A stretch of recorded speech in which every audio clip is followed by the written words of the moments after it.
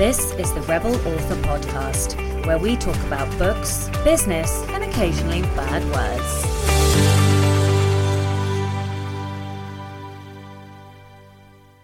Hello, Rebels, and welcome to episode 62 of the Rebel Author Podcast. This week, I'm talking to Mike Reeves-McMillan, and we'll be discussing tips and tricks to help you polish up your book and create a well-presented, professional manuscript. But first, to last week's question. Last week, I asked, what do you do to help you get into the right mindset? Victoria L.K. Williams said, another great episode. Thank you very much. She continued to say, how do I get ready to write and get in the zone? Well, it seems so simple, but it works. I open the app, either Scrivener or more often Dragon Anywhere, because I also run a business from the same computer/office. I turn these apps off when I'm done, and I don't open them unless I'm writing. Cleaning off the desk of all business stuff also is a big help. I use the Dragon app because I write when I find the time between appointments, lunch or late at night, and my phone is always right there. Lots of comments on Instagram this week, so thank you very much to everybody who replied. I will be putting the question of the week up on Instagram every week, so if you would like to reply to me on Instagram, then you can find me at Sasha Black Author. So Angeline and the World said, I drink coffee, which I loved because so do I. Caitlin Duncan said she listens to music. And then at Racia_Cabot said, I go and see my super complicated board to feel proud of myself for all my ideas. Shahrazad said, I love listening to related music. I have a separate playlist for my whip filled with soundtracks. Adosofran said, I go for walks safely, of course, and it helps to empty my mind to write. Janelle said, I don't look at my phone until I've done my writing in the morning. Real Jack Adams said, take 5 just to relax. DJ Pingle said, turn on a music playlist with a cup of hot chocolate. I love the addition of hot chocolate. I do love a cheeky hot chocolate. Although, I don't know if these are worldwide, but there is a Cadbury's bar of chocolate called Twirl. And at the moment in the UK, they're doing orange twirls. And somebody had the bright idea of creating a hot chocolate with this orange twirl. Somebody being my wife. And it was delicious, but also none of us could finish it because it was that sweet, and I have the sweetest tooth of anyone I've ever met, so I was amazed I couldn't finish it. And finally, Jay at The Resourceful Writer said, I have a special pair of glasses that I wear only when I write. I pretend they make me smarter, and that made me giggle. Oh, sorry, one last one. R.L. Davenor said, silence my phone and toss it somewhere I can't reach, which I think is brilliant because the amount of notifications that I get as well, I completely agree that is a great move to make. I actually, rather than tossing it somewhere, I put it onto Do Not Disturb mode, just in case the school or, emergency phone calls come through. I always get a bit antsy because I have a 6, almost 7-year-old now. In fact, by the time this airs, he will be 7. But yes, anyway, so... Random talking. What are you talking about? Shut up, Sasha. Get on with the show. Anyway, moving on. Right, moving swiftly onwards then. The question of the week this week is, what do you care about most in a book? Story, characters, presentation, or something else entirely? Recommendation of the week this week is Dear Writer, Are You in Writer's Block by Becca Syme. Now, this was a fascinating read because there's often a lot of discussion in the community around whether or not writer's block really exists. And there's the old adage of, oh, well, plumbers can't get plumber's block. But Becca addresses this and she says something really interesting which really hooked me into the book. And that's that you cannot compare plumbers to writers because plumbers do a procedural job, like they have a set of procedures and sequence of tasks that they have to do in order to fix a problem that they've been trained on, whereas writers are creating from nothing. And those are completely different areas of the brain. very, very different jobs. And I thought that was very interesting. Nobody had ever said that to me. And I have to say that I have been converted, and I definitely think writer's block does exist. However, she is very clear that, there are usually a plethora of reasons that she goes into as to why writer's block is existing and what you can do about it. And I was very interested in the what you can do about it, because I don't really like to not be writing. You know what I'm like? I like to always be working on things. So yeah, I found it very interesting. I am like binge reading my way through all of her books. I'm reading now Dear Writer, You're in Burnout, and then I only have one left, which is the Dear Writer, You're Doing It Wrong. So I'm sure I'll read that over Christmas. I do have a copy already. So yeah, I am deeply fascinated with the strengths system that Becca uses to teach and coach in her courses, and I loved her course and it's made a huge difference. I'm sure I'll talk about that a bit more in my personal update, which is now. So maybe I'll just carry on talking.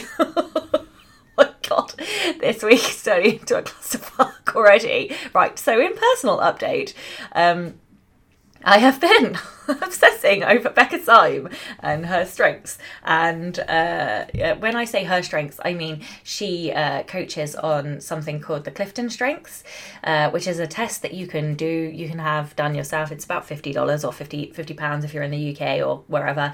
And it will give you a list of your... There are only 34 strengths, and it will give you a list of your top 10. And I think I've talked about this before, like essentially, rather than working on your weaknesses where you'll only get small gains, if you work on what are already your strengths, you will be able to 10x yourself. And like my strengths are competition, achiever, strategic learner, and significance. Those are my top 5. And the one that I struggled to grapple with the most was competition. Like I don't really see myself as competitive, and I'm laughing now because one of my main tasks as a result of this course was to spot all the ways in which I'm competitive, and apparently I'm really fucking competitive. And when I asked my wife if I was competitive, she just sort of guffawed at me as if to say, well, of course you are, you silly fool. And so I've been learning all the ways in which I'm competitive, and more importantly, the ways in which I can get competition to work for myself. So here is a couple of ways that has happened. Basically, what I have noticed is, I don't know if you guys have read the Stephen Pressfield War of Art, but in there he talks about a concept called resistance with a capital R. Basically, the when you don't want to do stuff, it can masquerade as writer's block when really it's just you being afraid of writing or not wanting to or resisting it because it's hard and you've reached the slushy middle or whatever. Anyway, once I notice these areas where I'm feeling resistance, basically, if I can turn it into a competition with myself, then I am much more likely to be able to complete the thing that I don't want to complete. So, for example, 2 of the tasks I have been putting off the entire year are upgrading my website and moving mailing list. So the way that I have encourage myself to do these things is by turning it into a competition. So there is Moni me, who doesn't want to do the work, the hard thing, the techie thing, the thing I don't really enjoy. And then there's competitive me, who just wants to win and doesn't care what she's winning at. She just wants to win. So I pitted Moni me against competitive me. And guess what? Not only have I upgraded my website, I've almost completed the mailing list move as well. Now, the mailing list move wasn't quite as simple as just moving people from one mailing list to another. I've redone all my autoresponders and everything. But anyway, so suffice to say, I have found the Clifton Strengths extremely valuable and Becca's course extremely valuable because I have learnt so much about myself and how to get more done, and I'm going to be using the techniques. That's just like one of the things that I have discovered. So yeah, I'm going to be using these going forward to get myself to do all the shit I don't want to do. And I'm laughing because nobody wants to do the stuff they don't want to do, but also I like running a business that has things to sell and has book launches and finishes jobs and writes books. So Yeah. If you guys are interested, you can find more about her at the betterfasteracademy.com, I think it is. I am not an affiliate. I don't even think she has an affiliate scheme. I'm just a raving fan. So, yeah. And in website and blah blah blah news, as a result of upgrading my website, I also finally added a store on my website. And so you can buy all of my digital books. Eventually I'm going to have signed print copies as well on there. I haven't done that yet. Guess what I have to do? Set a competition. Oh, I'm like a child. Anyway, so right now you can buy all my digital books. There are links out to my course. There will be links out to other courses. You can get consultancy with me, and there are links out to my merch store, where there's like Team Villains, Rebel Author merchandise. So what I am doing is I'm putting a discount on all of the products that I sell directly. So that is all of my books and my consultancy and my course. I can't put a discount on the merchandise because I don't know how to do that yet. Anyway, so I'm going to give all listeners 15% off as a kind of launch Black Friday type discount. So that the discount code that you need is Rebel15, and I will put that in the show notes, and I will put a link to my web store in the show notes as well. Rebel of the Week this week is Kari Busiak. Kari says, "It was grade 11. I had cut through the cafeteria and had my locker in sight when a teacher carrying her coffee meandered out of her office and walked directly into my path. I stopped to let her pass, but instead of getting out of the way, she stopped, turned and started yapping with someone behind her. I waited a minute, but then she didn't move, so I stepped out to go around her. At the exact moment, she began walking again, still talking to the person behind her. Because she wasn't watching where she was going, she smashed into me and spilt coffee down her blouse, as well as my jacket, for fuck's sake. Perfect start to my morning. I shook my head at her and walked the last few steps to my locker, yanked it open and hung up my wet coat. But a male teacher had seen what had happened. He came over, took my arm and steered me over to the female teacher. Apologise, you spilt coffee all over her shirt. It was her own fault. She walked into me, I said. You're going to stand here until you apologise. Well, a lot of time was spent in the hallway that morning. I refused to apologise unless she apologised for walking into me and spilling my coffee on my coat as well. We stood at a stalemate until it became awkwardly apparent that they needed to get to classes just as much as I did. Finally, the female teacher apologised for bumping into me. My apology back? I'm sorry that you walked into me and spilt coffee on yourself. Then I walked to my locker, closed it and left for class. Oh, I love this because it's cheeky, and also you are entirely in the right as well. If she did walk into you, what the hell was with that male teacher? He can go fuck himself. Clearly she walked into you, and I'm glad that she apologized. And I do love the sass that we have as teenagers. I love a sassy teenager. That's probably why I write young adult fantasy. All right, if you would like to be a Rebel of the Week, please do send in your story. Please do send in your stories because we are starting to get low again.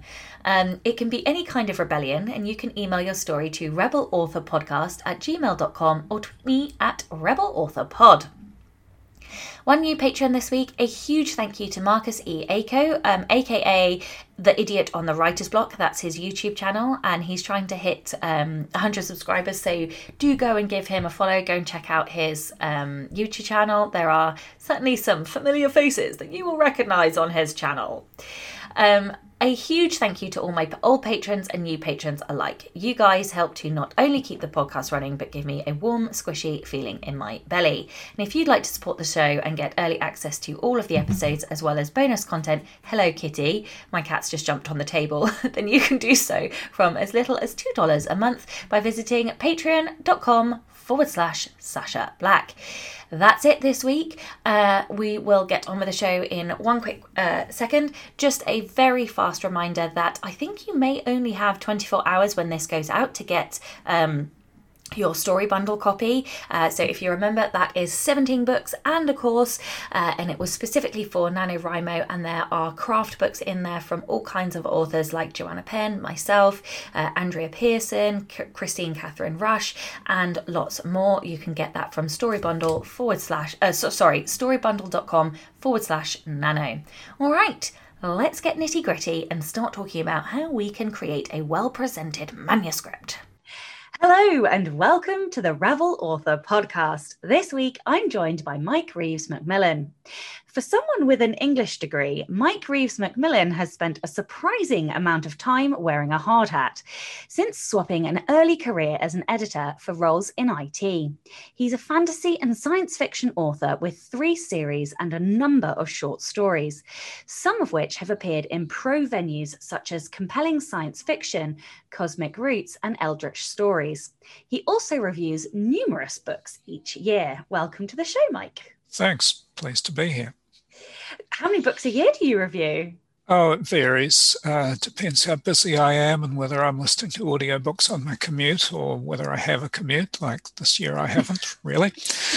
But it's somewhere in the region of between 60 and 100.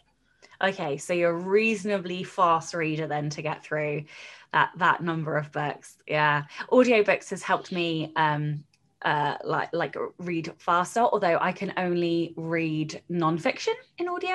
I don't know why. I've tried fiction and I can't hold the story threads. I have no idea why, but yeah. Yeah, I find that I prefer to read non-fiction as an audiobook. For some reason, it holds my attention better. Yeah. I think it's possibly because the easier thing to do is to keep listening. You'd actually have to make some effort to stop, whereas it's the other way around if you're reading text. Yeah. Okay, so tell everyone a little bit more about you and your writing journey and how you got to where you are today. Right. Well, my father was actually a sports writer as a side hustle. He was a school teacher, but he wrote some fairly successful sporting books back in the 70s. So I knew from an early age that a writer was a thing that you could be. And I tried writing novels in my teens, which were awful. Yeah. I think we've all done that. Yes. I mean, I didn't know what a plot was, for one thing. But when self-publishing got going, I kind of saw an opportunity because, appropriately for your podcast, I don't tend to follow the well-trodden path too much in terms of what I write. So it wasn't going to be easy to sell to a traditional publisher because they'd look at it and think, this isn't like anything we published last year. We're not going to take the risk. So actually at the dawn of self-publishing with POD, I wrote a book called City of Masks, which is, I describe it as what if G.K. Chesterton and Alexandre Dumas wrote a serial killer mystery set in Shakespeare's Italy. And, you know, how do you sell that? But people who read it like it. And when the Kindle revolution happened, I started writing more seriously because there was now a way for my books to reach an audience, however small. And so I started the Griffin Clark series, which is about heroic civil servants, engineers, and journalists, and even a lawyer who are setting out to do the right thing amid technological and social change in a mage punk secondary world. I also have a contemporary urban fantasy set in the city where I live, Auckland, New Zealand. It was a nice change of pace because in a secondary world you have to make everything up. And you can't do pop culture references as easily. And with contemporary urban fantasy, it's the other way around. I can go out and strap a GoPro camera to my head and do reference video in the city where I live. And in fact, I did that recently for the 4th book. I've also got a a sword and sorcery heist capers series called Hand of the Trickster, and I've just started a fourth series, the Institute Arcane, which is a magical school, but it's not anything like Harry Potter. It's another secondary world that's full of magic and social change. So that will be a bit of fun. Talk to me about, did you say Mage Punk or Mage Punk? Mage Punk, yes. What is that? Well, it's kind of steampunk, but with more magic, and maybe a bit less steam in some cases. So lots of wizards running around doing wizard things, and that kind of drives the technology, and in my case drives some social change. I write fantasy science fictionally, is kind of the easiest way to put it. Okay. That I write magic that's like technology. That's awesome. That is awesome. And also lots of social change, I see. So there must be like a burning undercurrent of, justice under there. Yeah, it's something that I think that it's low-hanging fruit that steampunk authors often miss, because the real Victorian era was very full of social change, and the roots of votes for women, and of course emancipation, the end of official slavery, all of those kinds of things, education for the poor, and it's something that's not often dealt with in steampunk, but I think it is a very important part of the Victorian era that could stand to have more airtime. Mm. Okay, so we are here to talk about one of your non-fiction books. So would you like to tell everyone just quickly a little bit about it before we dive into some questions that are more specific? Sure. The book is called The Well-Presented Manuscript. The subtitle is Just What You Need to Know to Make Your Fiction Look Professional. So the background to it is I was reviewing all of those books, reading a lot of books by indie authors and a lot of books by traditional published authors. And in both of those kinds of books, I was finding the same errors over and over and over, the same basic copy editing issues. And what I started thinking was, well, maybe the reason that people make these errors all the time is that they don't know the conventions. Nobody's ever taught them properly and laid it out clearly and simply in a way that's accessible and in a way that's focused on the needs of a fiction author. Mm-hmm. I mean, the Strunk and White, but it's really old and it's inconsistent and a lot of the advice is outdated, and it's not that easy to follow. And it's not specific for fiction authors. There's Grammar Girl, but she does wonderful stuff, but it's, again, not targeted specifically at fiction authors. So I sat down and wrote the book that I thought filled that gap. Absolutely. That's how a lot of the best nonfiction books come around. I did the same with one of mine. All right. So what are the most common mistakes writers make when trying to, polish their manuscript, when they're trying to create a well-presented manuscript? Well, I'll give you two of the top 5 that are easy to explain. The first one is Let's Eat Grandma, so called after the most famous example. If you say, let's eat, grandma, you're talking to grandma and you're suggesting dinner. If you say, let's eat grandma, no comma, you're suggesting cannibalism.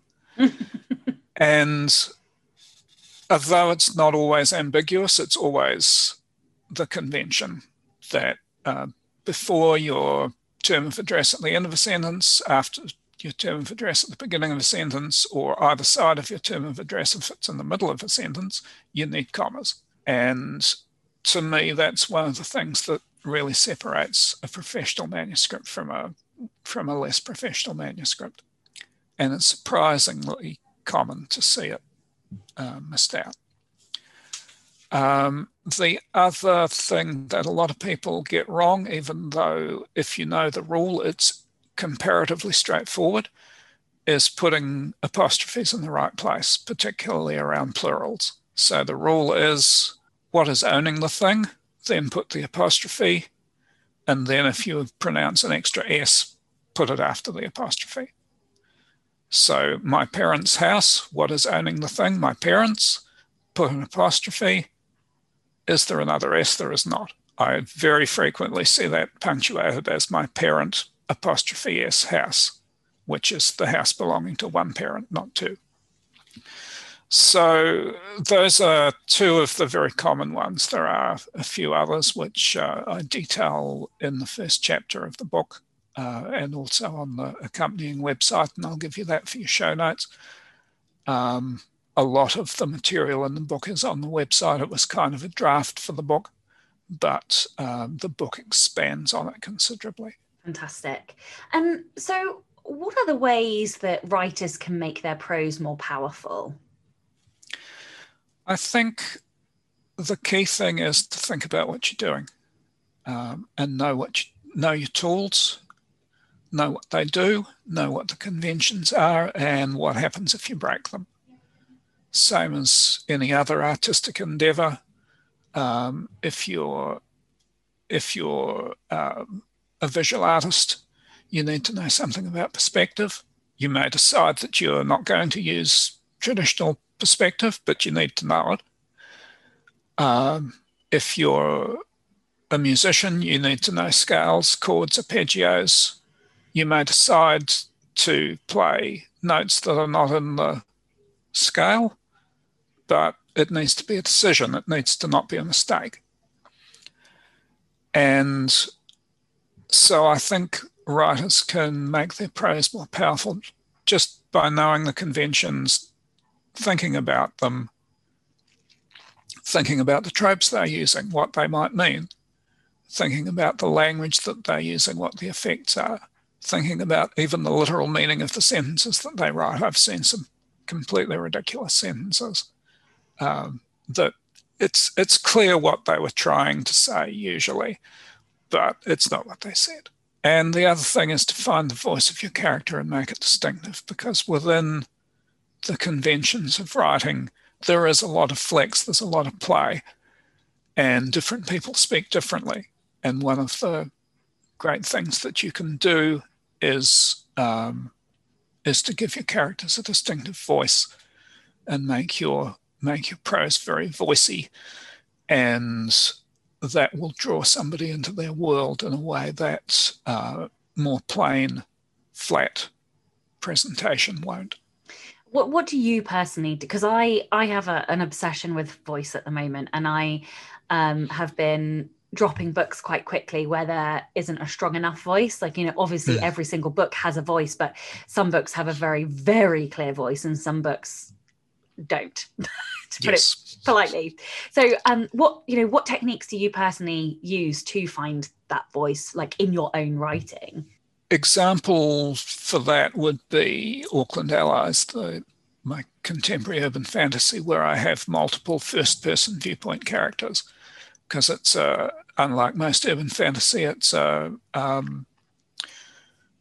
group of protagonists rather than a single protagonist, and each of them gets a turn at being first person. And I needed to distinguish the voices, so part of what I did is I gave each of the main three distinctive emotion that was characteristic of them. So Tara is angry, is her default, and Sparks is scared. He suffers from anxiety. So if I'm not sure what they're feeling, that's what they're feeling. The other thing that I did was Sparks is very slangy. He uses a lot of New Zealand slang. He's a bloke. He's an engineer, and he talks like a Kiwi engineer. I've worked with a number of Kiwi engineers. I know how they talk. And Tara, as part of her angry persona, she uses very short sentences. and Sally, the third of the main trio,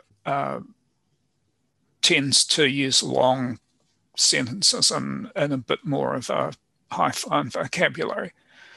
So one trick that I use to find voice, or to distinguish voice, is when I'm writing somebody's voice, I don't always choose the first phrasing that I think of. So the first phrasing that I think of is how my voice would say it, but their voice is going to say it in a different way. And so I think about how else can I phrase this. I love that. And I love how tangible those tips are as well. So yeah, I completely agree. I'm having a whale of a time with one of my, I'm doing the thing that you shouldn't do, which is to write multiple books at the same time. But one particular book that I'm working on is very voicey and has a very clear London sort of not as London as a Cockney slang accent, but, you know, very London, very sort of lower socioeconomic, you know, sort of status. And it's because, and also has a very clear set of emotions around like what they're feeling. And that has helped so much to create such a distinctive voice, you know, especially when you can then add those emotions and, you know, like other characters are from different parts of the UK. And so it just makes it that much easier when you have very clear distinctions between them. So yeah, I love that.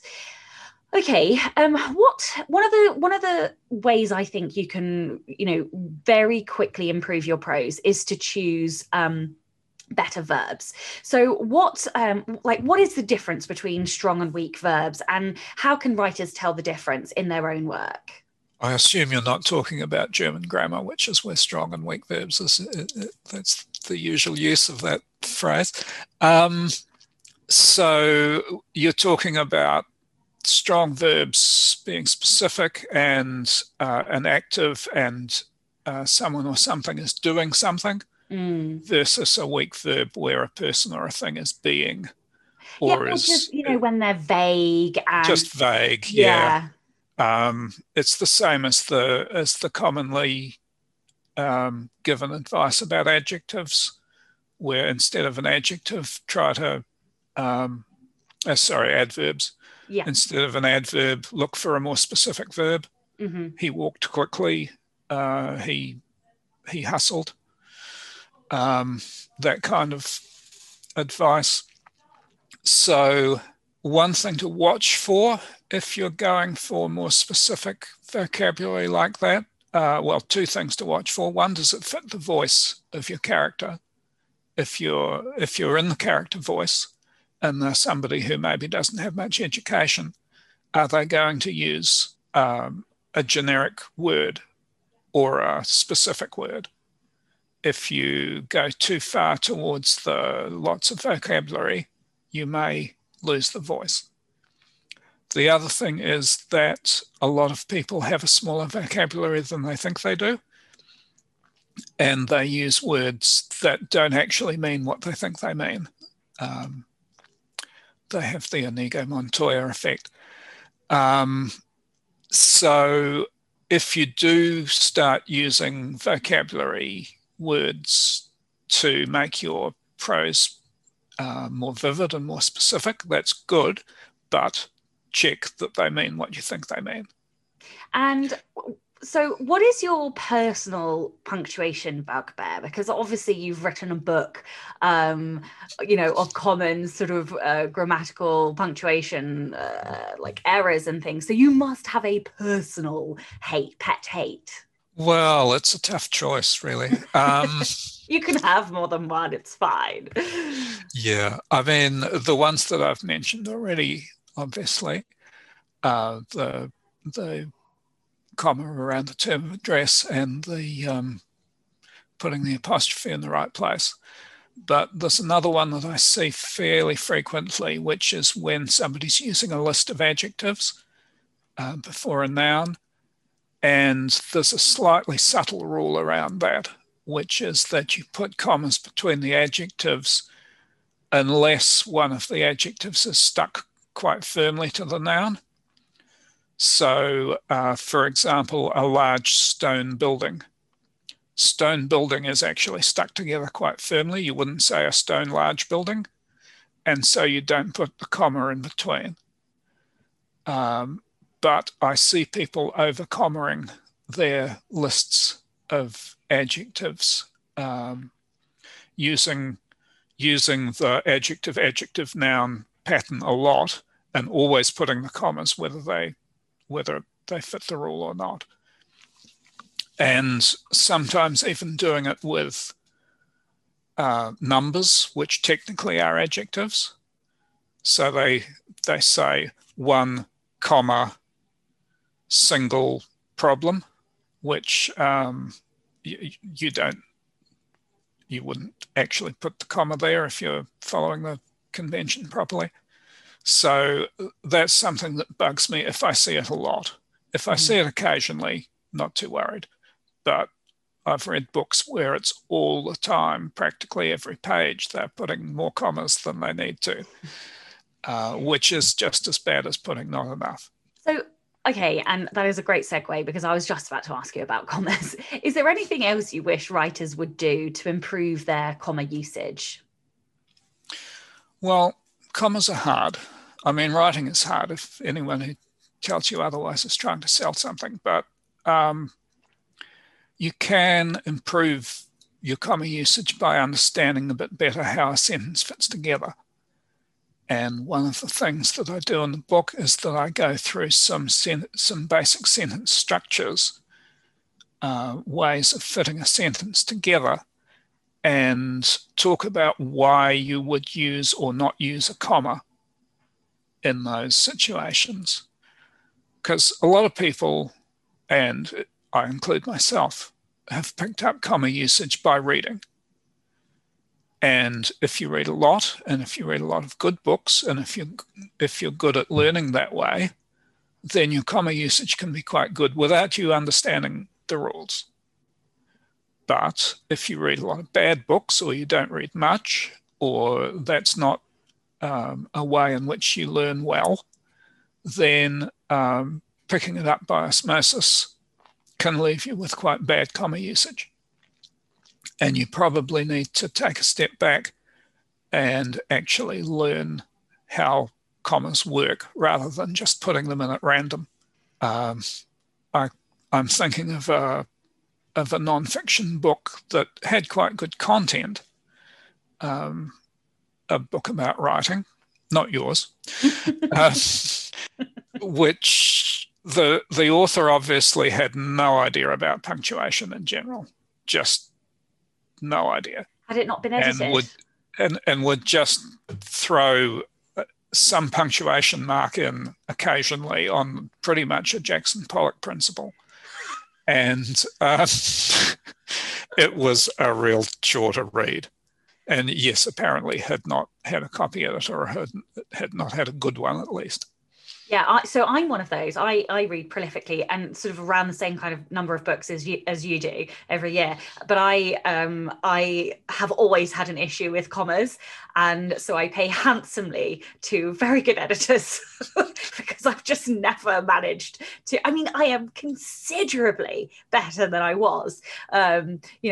When you write all day, every day, you do naturally get better. But I even joke about it in some of my books that, I definitely pay very good editors to sort out my commas. So perhaps I'm going to slide your book very, very, very rapidly up my TBR so I can learn more about commas. Okay, so any final tips or tricks that you can give to help writers improve their presentation? I guess to reiterate the point I've made already is learn the basic conventions. They are conventions, they're not laws of the universe. But if you know the conventions and demonstrate that you know the conventions, you look more professional. And that's important whether you're selling indie books to an audience that gets them fairly directly, or whether you're shopping manuscripts out to agents and editors, or whether you're selling short stories. It's not to say that people who have terrible usage can't get published. Obviously they can. I've read books from major publishing houses that were absolutely awful. But it does improve your chances. If somebody gets 2 manuscripts and one of them is a complete mess and the other one is nice and clean, all else being equal, I'll go for the clean one. Mm-hmm. The one area where that advice doesn't apply, or the one group of people for whom it doesn't apply, is, and I assume your listeners don't fall into this category, but if you're not setting out to achieve art or craft, if you're just pumping out as much extruded fiction product as you can manage to type, and your fans neither know nor care whether you're getting the punctuation right or whether you're using words correctly, then go ahead with your good self. Just do it as fast as you can. Don't slow down, and don't worry about any of this because your fans don't care. But if you're serious about looking professional, then there are some basics that will improve your manuscript. And I would say that 70% of the books that I read make one of about 5 mistakes. And if you can learn not to make those 5 mistakes, your manuscript is probably going to be better than 70% of the other ones that are out there. Yeah, I totally agree. I think there's only one caveat that I would give. And I know a lot of my listeners are perfectionists, and sometimes they, I know for me too, it was very hard to just let go of my first book. And sometimes you have to just let go. And it's okay that your first book is going to be your worst book, because, you will continue to learn, and well, hopefully you're all going to continue to learn and to read and to improve with each successive book. But sometimes that perfectionism can overtake, and then you never end up publishing, or you take 12 years to publish a book. It is incredibly important that you pay professional editors, as well as trying to learn to self-edit better. But also you do still have to let go at some point, because you can only get better by writing different, more books, different books, more books, trying different genres and things. You can't just edit the same book forever. And I know some people suffer a little bit with that worry that they're going to do something wrong, and it's okay. All of our first books were shit. Let's be honest. Yes. We've also got those teenage books that will stay very tightly locked in cabinets and cupboards. Absolutely. But yes, just, try your best and make an effort to learn. I know I joke about my common usage, but I do actually, I've got a number of books that I've read about all of these, craft things to improve. That's why I read and write craft stuff. But anyway, right. We are both in the NaNoWriMo story bundle, which was curated by Kevin J. Anderson. Would you like to tell everyone a little bit about it and where they can get a copy? Sure. That actually fits really well with what you've just been saying, because perfect is the enemy of done, and sometimes you just need to push on and finish a thing and not worry too much about how good or how bad it is, just to have finished, because the experience of finishing something is an important experience for you to have. And it's a way of breaking out of that cycle of it must be better, it must be better, it must be better. Because as you say, how you get better is you do more. You write more books. So NaNoWriMo or NaNoWriMo, I'm not sure how it's pronounced, is a good way for some people to do that. I've never actually managed to do it myself, because typically November is a busy month for me. It's leading up to Christmas, New Year, which in the Southern Hemisphere, New Zealand shuts down and everyone goes to the beach. So we're trying to finish up all of our work in November. But if you are able to do Nano, or even if you just want to get a bunch of good craft books, then the story bundle that we're in, which you can get at storybundle.com/nano, is a good way to help you with that. And you can read the books before you do the sprint, or you can read them after. Reading them during may be counterproductive up to a point. But yeah, it's a lot of books for not very much money, and worth checking out. Amazing. Just before, excuse me, I ask you the very last question, I have to say one of my most amusing parts of this conversation has been your cat, who has joined us for the entire duration of this conversation. And I'm now very sad that Lady Grimm has not appeared so that we could have, a mutual cat interview. What's your cat called? Dot. Dot. Oh, yeah, she's called Dot because, well, it's a complicated story. It's connected to her brother being cowardly. So he was the cowardly lion, and so she became Dorothy and then Dot. And yeah. Aww. So they're now Dot and Dash. Oh, love it. I love it. Okay, this is the Rebel Author Podcast. Can you tell everyone about a time you unleashed your inner rebel? Well, honestly, just the fact that I write the books that I want to write, rather than thinking too much about whether they're going to be a wild commercial success. That's my act of rebellion. And again, I think it's something that a lot of indie authors leave on the table, that they're pursuing success in commercial terms, which is really hard to achieve. And not very many people achieve that. But you can achieve success in terms of you write a book that you like, that you'd want to read, and that other people want to read, even if it's not a copy of the latest bestseller, even if it doesn't follow 100% of the tropes of the genre.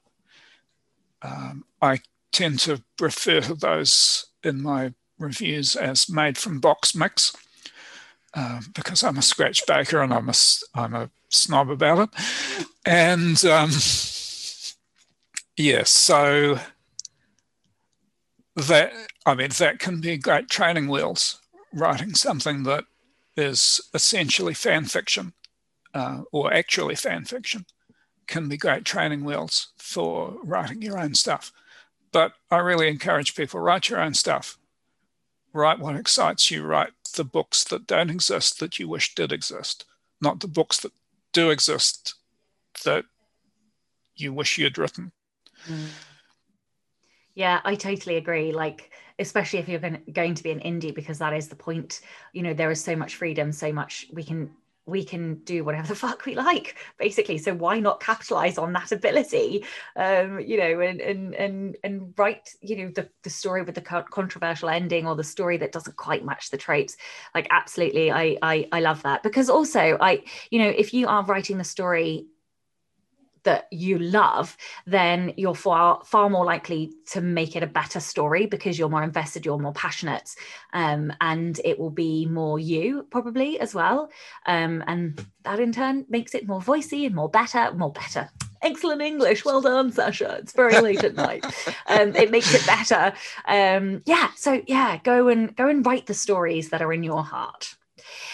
Okay, thank you so much for your time today. Where can listeners find out more about you and your books? And I don't know if you have like a YouTube or podcast or anything. Yeah, where can people find out about you? Goodreads is the best place. I'm not on social media as such anymore. I find it a toxic swamp.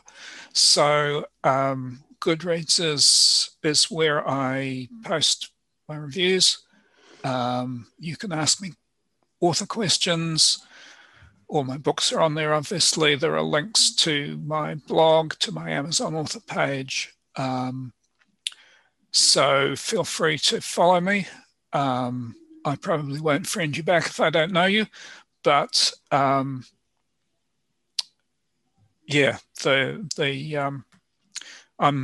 reasonably easy to find there because there's only one Mike Reeves-McMillan. It's the nice thing about being hyphenated.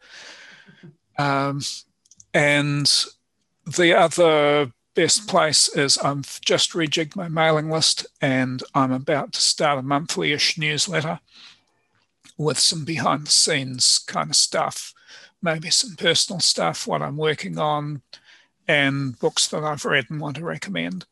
So you can find that from my website, which is linked off Goodreads. Perfect. And I'll send you, Sasha, a link to use in the show notes as well. Perfect. Thank you. Well, thank you so much for your time today. Thank you. And good. And of course, as always, a huge thank you to all of everybody listening and also to the show's patrons. If you would like to get early access to all of the episodes, then you can do so by visiting patreon.com/Sasha Black. And as always, that's Sasha with a C and not an S. I'm Sasha Black. You were listening to Mike Reeves-McMillan, and this was the Rebel Author Podcast. Next week, I'll be talking to Michael Laron, and we'll be talking about self-publishing basics. So make sure you check in next week to hear that. Don't forget to tune in and subscribe on your podcatcher. And when you have a moment, please leave a review.